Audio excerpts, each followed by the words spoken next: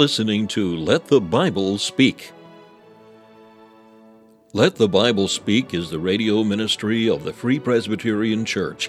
Stephen Pollock is the pastor of Free Presbyterian Church of Malvern, Pennsylvania. The church is located at the junction of 401 and Malin Road. Thank you for joining us today as Dr. Pollock opens the Word of God and lets the Bible speak. I'm glad you're able to join us again on this episode of Let the Bible Speak. Last week we broadcast a sermon on Luke 12, dealing with the subject of warnings to churches in America today. I'm going to read some verses from Luke 12 again in your hearing in this broadcast, and then we will broadcast the second part of that message. The full message can be heard on sermonaudio.com/Malvern. And I do hope you can go on to that webpage and listen to some of the archives from our sermon library. It is always our desire that people would hear the Word of God and benefit from it. And so let me read to you some of the words from Luke chapter 12, and I'm going to read from the verse number 13. And one of the company said unto him, Master, speak to my brother that he may divide the inheritance with me. And he said unto him, Man, who made me a judge or a divider over you? And he said unto them, Take heed and beware of covetousness, for a man's life consisteth not in the abundance of the things which he possesseth. And he spake a parable unto them, saying, The ground of a certain rich man brought forth plentifully. And he thought within himself, saying, What shall I do, because I have no room where to bestow my fruits? And he said, This will I do. I will pull down my barns and build greater, and there will I bestow all my fruits and my goods. And I will say to my soul, Soul, thou hast much goods laid up for many years. Take thine ease, eat, drink, and be merry. But God said unto him, Thou fool, this night thy soul shall be required of thee. Then whose shall those things be which thou hast provided? So is he that layeth up treasure for himself, and is not rich toward God. Amen. Again, we rejoice in the Word of God that speaks to our souls. In the first part of the sermon, I sought to show you that the Lord, in this opening section of Luke 12, is presenting some warnings to his disciples. In verse 12, he warns them of the leaven of the Pharisees, which is hypocrisy. In verses 4 and following, he warns them of the fear of man. He says, Be not afraid of them that kill the body. And then in verse 5 he says, But I will forewarn you whom ye shall fear. These are tremendously difficult times, and it is always going to be a challenge for the people of God that they are genuine, that they are not guilty of hypocrisy, and also that they are not guilty of the fear of man, which brings a snare. And so last time we sought to make that point plain, that you would understand the dangers that these matters present to us today, as they did to the disciples in the Lord's day. But in the message you'll hear very shortly, Christ comes on to a third warning, and it is the danger of coveting. It is a tremendously relevant section for the prosperity in North America that we enjoy. It is a recognition that a love of money can damn our souls. It is the recognition that we can lose all things as we seek to gain those things that do not last. Then, having dealt with the subject of coveting and the warnings that Christ gives to that subject, you'll hear the conclusion of the message, which in some ways summarizes the three warnings. The warnings of hypocrisy, the fear of man, and coveting. And it brings those warnings to really to a head when you think about the matter of the temporal and the eternal. So I'd encourage you, listen on to the end of the program where the final application is brought to your soul, and that God would indeed stir up your heart, that we would not be those who are guilty of an idolatry of this world, but we be those who are preparing our souls for the world to come. And so it is my desire that you would again take heed to the Word of God and benefit from it. It is my desire that the Word of God would open your hearts, and that you would consider the importance of your never-dying soul. It's always our burden that if you are spoken to from the Word of God, that you reach out and contact us. Again, the email address for the radio broadcast is malvernfpc@yahoo.com. And it would certainly be our delight if you could get in touch with us and let us know if the Lord has spoken to your soul from His Word. And so let's come to the message afresh today. We're going to hear the Word of God, and as we do so, let's pray and let's ask for God's help as His Word is open to us now. The eternal God and our Father in heaven, we thank You for Your Word. We thank You for the teaching of our Lord and Saviour, Jesus Christ. We thank You for His faithfulness as our prophet and the warnings that He presents to our souls today, that we guard ourselves from the danger of hypocrisy and the fear of man. And we pray that You'd help us to properly understand these doctrines. Teach us in Your Word at this point. In Jesus' precious name, amen. You see, the structure of this section is very interesting. Look at verse number 1, where Christ says, "Beware ye of the leaven of the Pharisees." Then verse number 4, "Be not afraid of them that kill the body, but I shall forewarn you who ye shall fear." And then verse number 15, "Take heed and beware of covetousness." And so there are these three sections that all have the sense of warnings addressed to the disciples at that time. Christ is giving warnings to the churches. And as He gives the warnings, He follows up the warning with the same antidote. The same solution is given in each of the three sections. And you're going to see that, I hope. So there are these warnings to the churches. And so today's message I've entitled, "Warnings for Churches in America Today." Now, before you think I'm throwing stones out the window, the warnings that are given to churches in America today apply to this church also. If you're a church in America, as we are, well, then the warnings that Christ gives to others, He gives to yourselves as well. And there are three of them. And the first warning is that we must beware hypocrisy. And the Lord, He spells out the poison, and then He gives the antidote. Okay, first warning, beware hypocrisy. What is the poison? Verse number 1, He says, "Beware ye of the leaven of the Pharisees." And He tells us what it is, which is hypocrisy.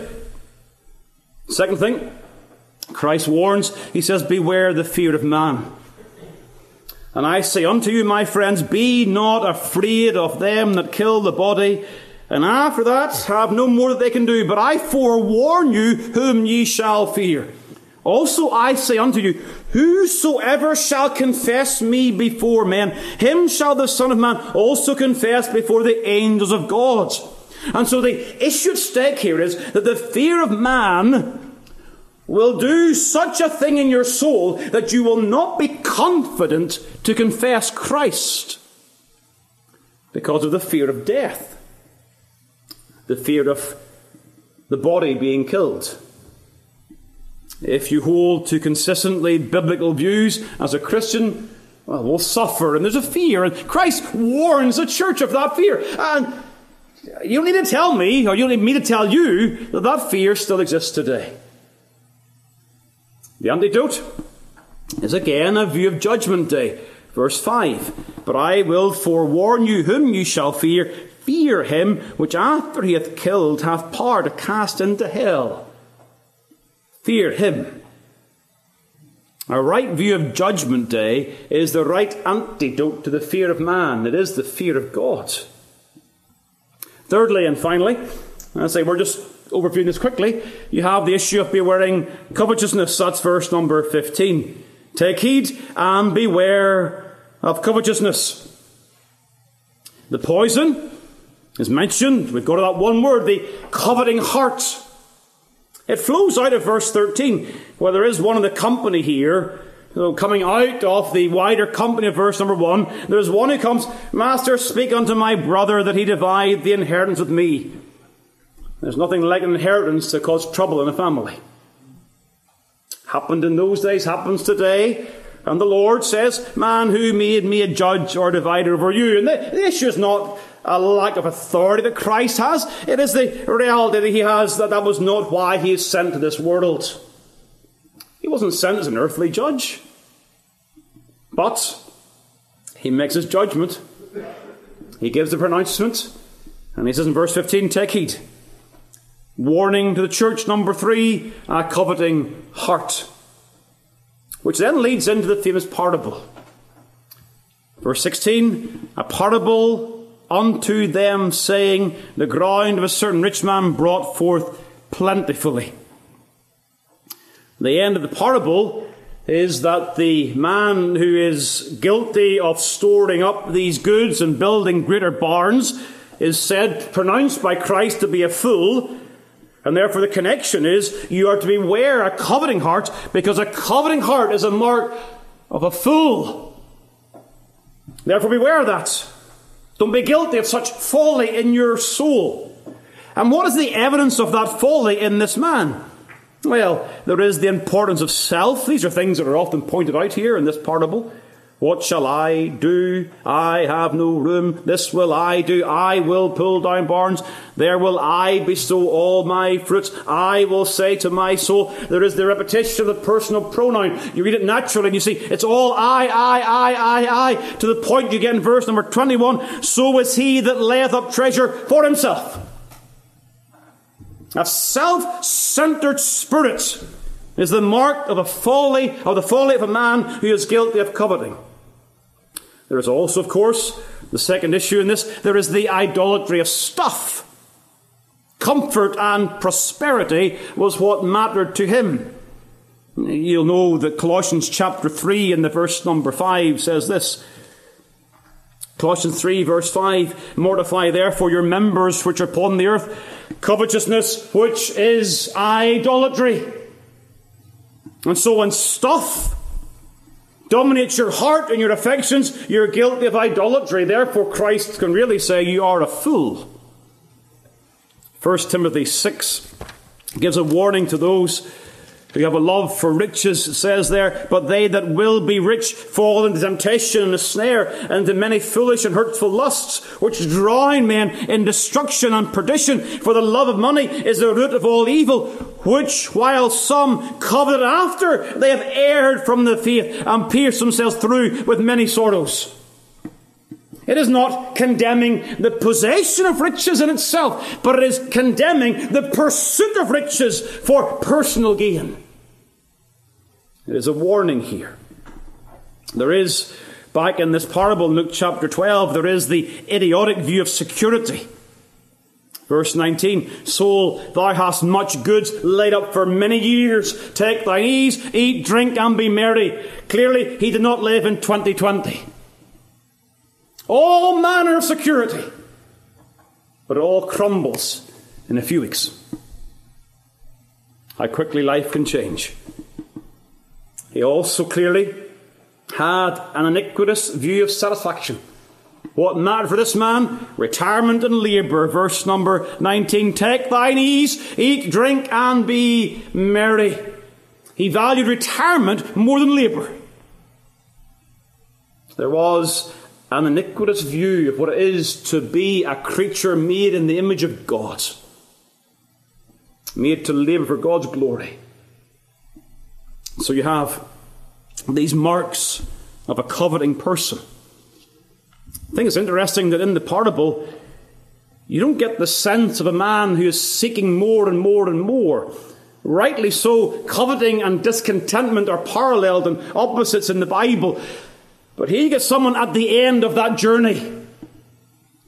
You don't see him at the start. You see him at the end, and you see someone who's a false sense of security, a false sense of self, and all of his coveting has done such a damage in his soul that he's now a fool in the sight of God, and judgment falls upon him.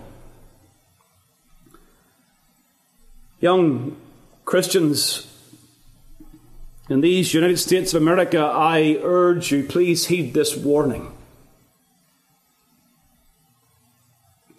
It is not wrong to pursue wealth. The Bible is clear that it is right for people to hold personal property. If that was not the case, there would be no sin of stealing. Your right to personal property is enshrined in the very law of God.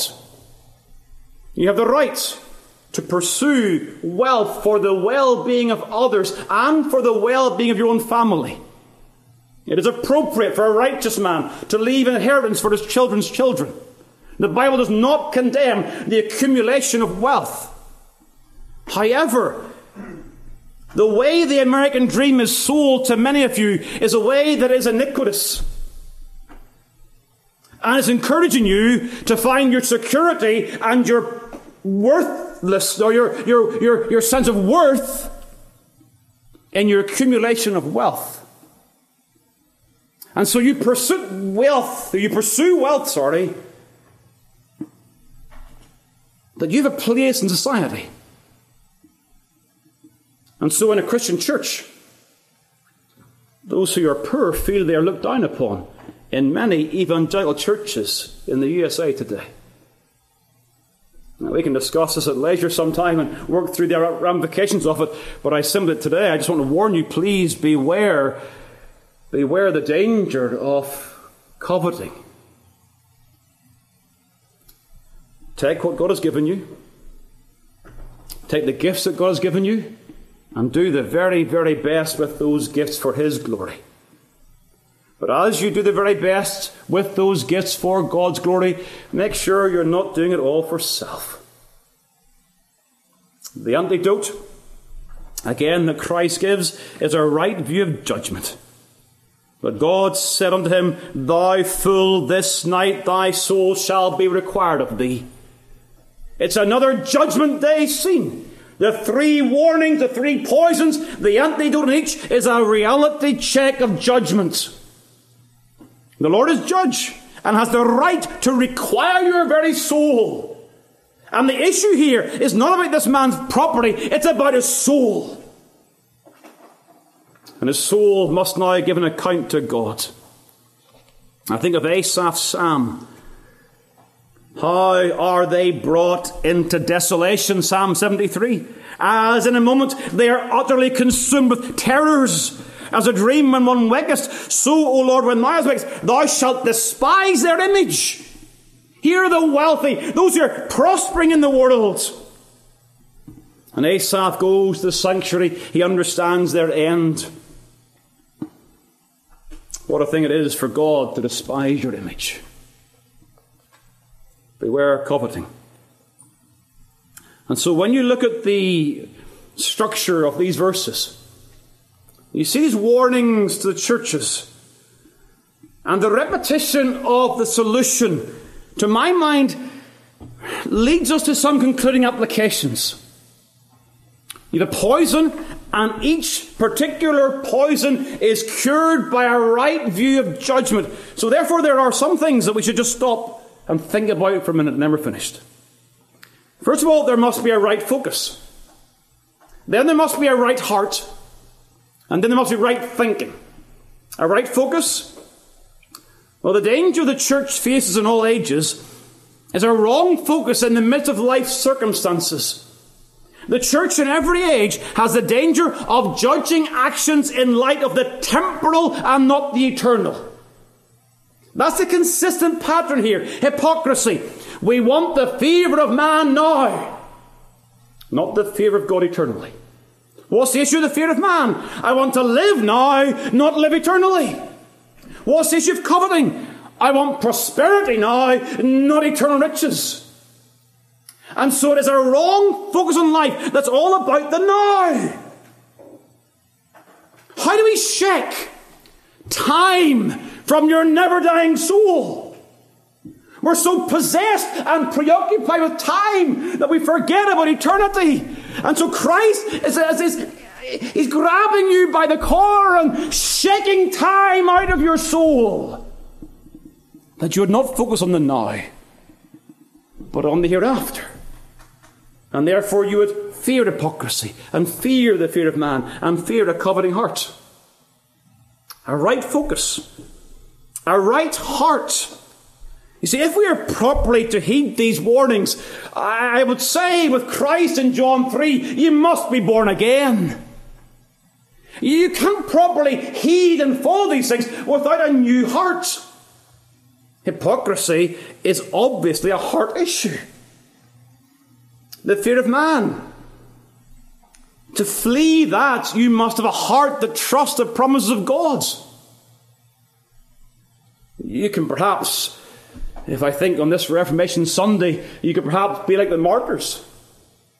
And you can be walking to the pyre, and they have the torch ready to set alight the sticks at the bottom of the pyre, and you're about to be attached to it, and you're going to lose your soul. And you could look at that. And you could fear man at that point, because all you can see is fire and pain and agony. But the right heart is a heart that trusts the promises of God. And like Ridley or Latimer or these other great saints of God, they went to the fire knowing that God could be trusted, and they would not fear those who could kill the body. But they feared their God so that they would not be cast into hell. Your heart must trust the promise of God, and for that to happen, you must be born again. We see with our eyes, we see the fear of man. But the right actions require the work of God, that we have a heart that fears God. The coveting heart loves life and money more than the Lord. How can you come to say, my Jesus, I love thee, I know thou art mine? You can't manufacture that in your soul. You can say it with your words, but you can't believe it in your heart unless you're born again. Oh, may the Lord change some of your hearts today.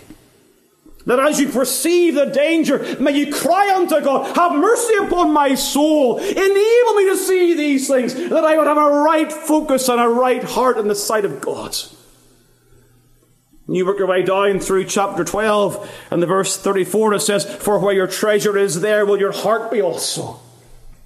It's a heart issue. And finally, there is the need for right thinking. If I tell you today with all of my soul, I tell you that God is a judge of all the earth. And there comes a day when you will stand before that judge.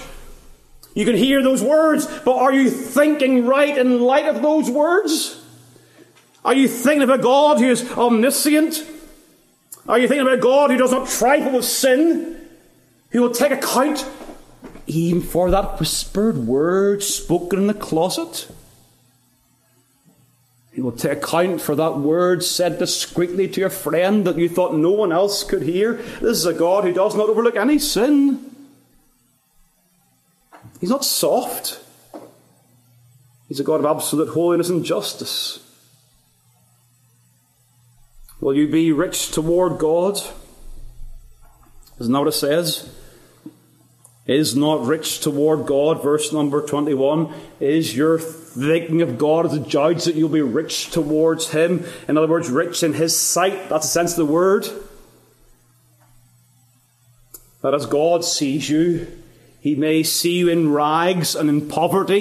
He may see that you have very little to eat day by day. He may see the poverty of this life. But you can say in your heart, I have Christ's riches, and therefore I have everything. I don't need anything else.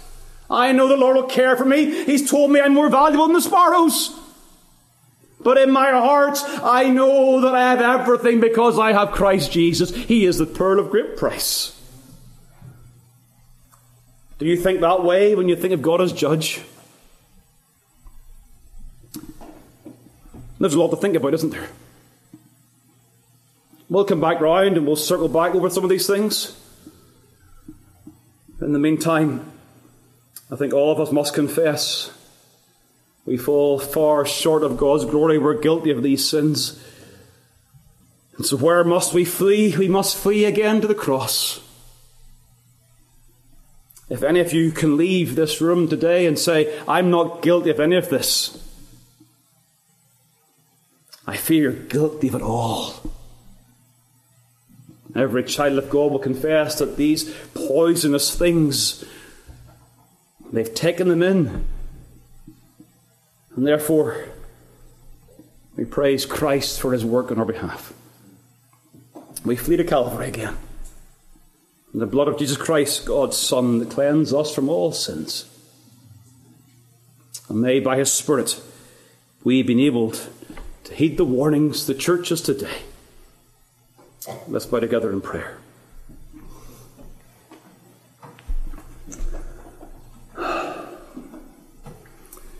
Eternal God, we do thank you again for your word. We want, O Lord, to have a heart like thine.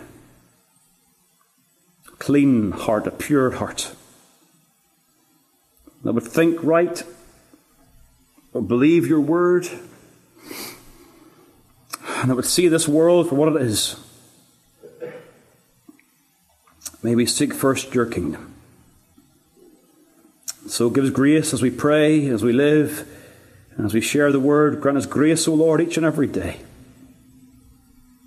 We thank you for the cross of Christ, because when we think of our sins, we are overwhelmed.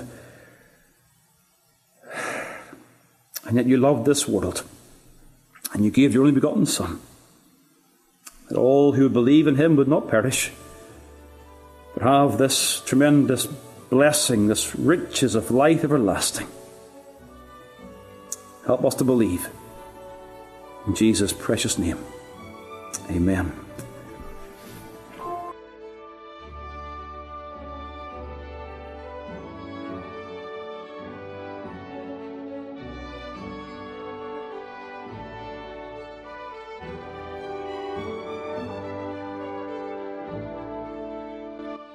Thank you for taking the time to listen to this episode of Let the Bible Speak from Malvern Free Presbyterian Church. If you'd like more information about the gospel or the church, please call 610-993-3170 or email malvernfpc@yahoo.com. We extend an invitation to all to join us as we worship the Lord each week. You will be made very welcome. The church is situated at 80 Malin Road, Malvern, Pennsylvania, at the junction of 401 and Malin Road. We meet for worship on the Lord's Day at 11 a.m. and 6 p.m. A Bible study and prayer meeting is also held on Wednesday evening at 7 p.m. We preach Christ crucified.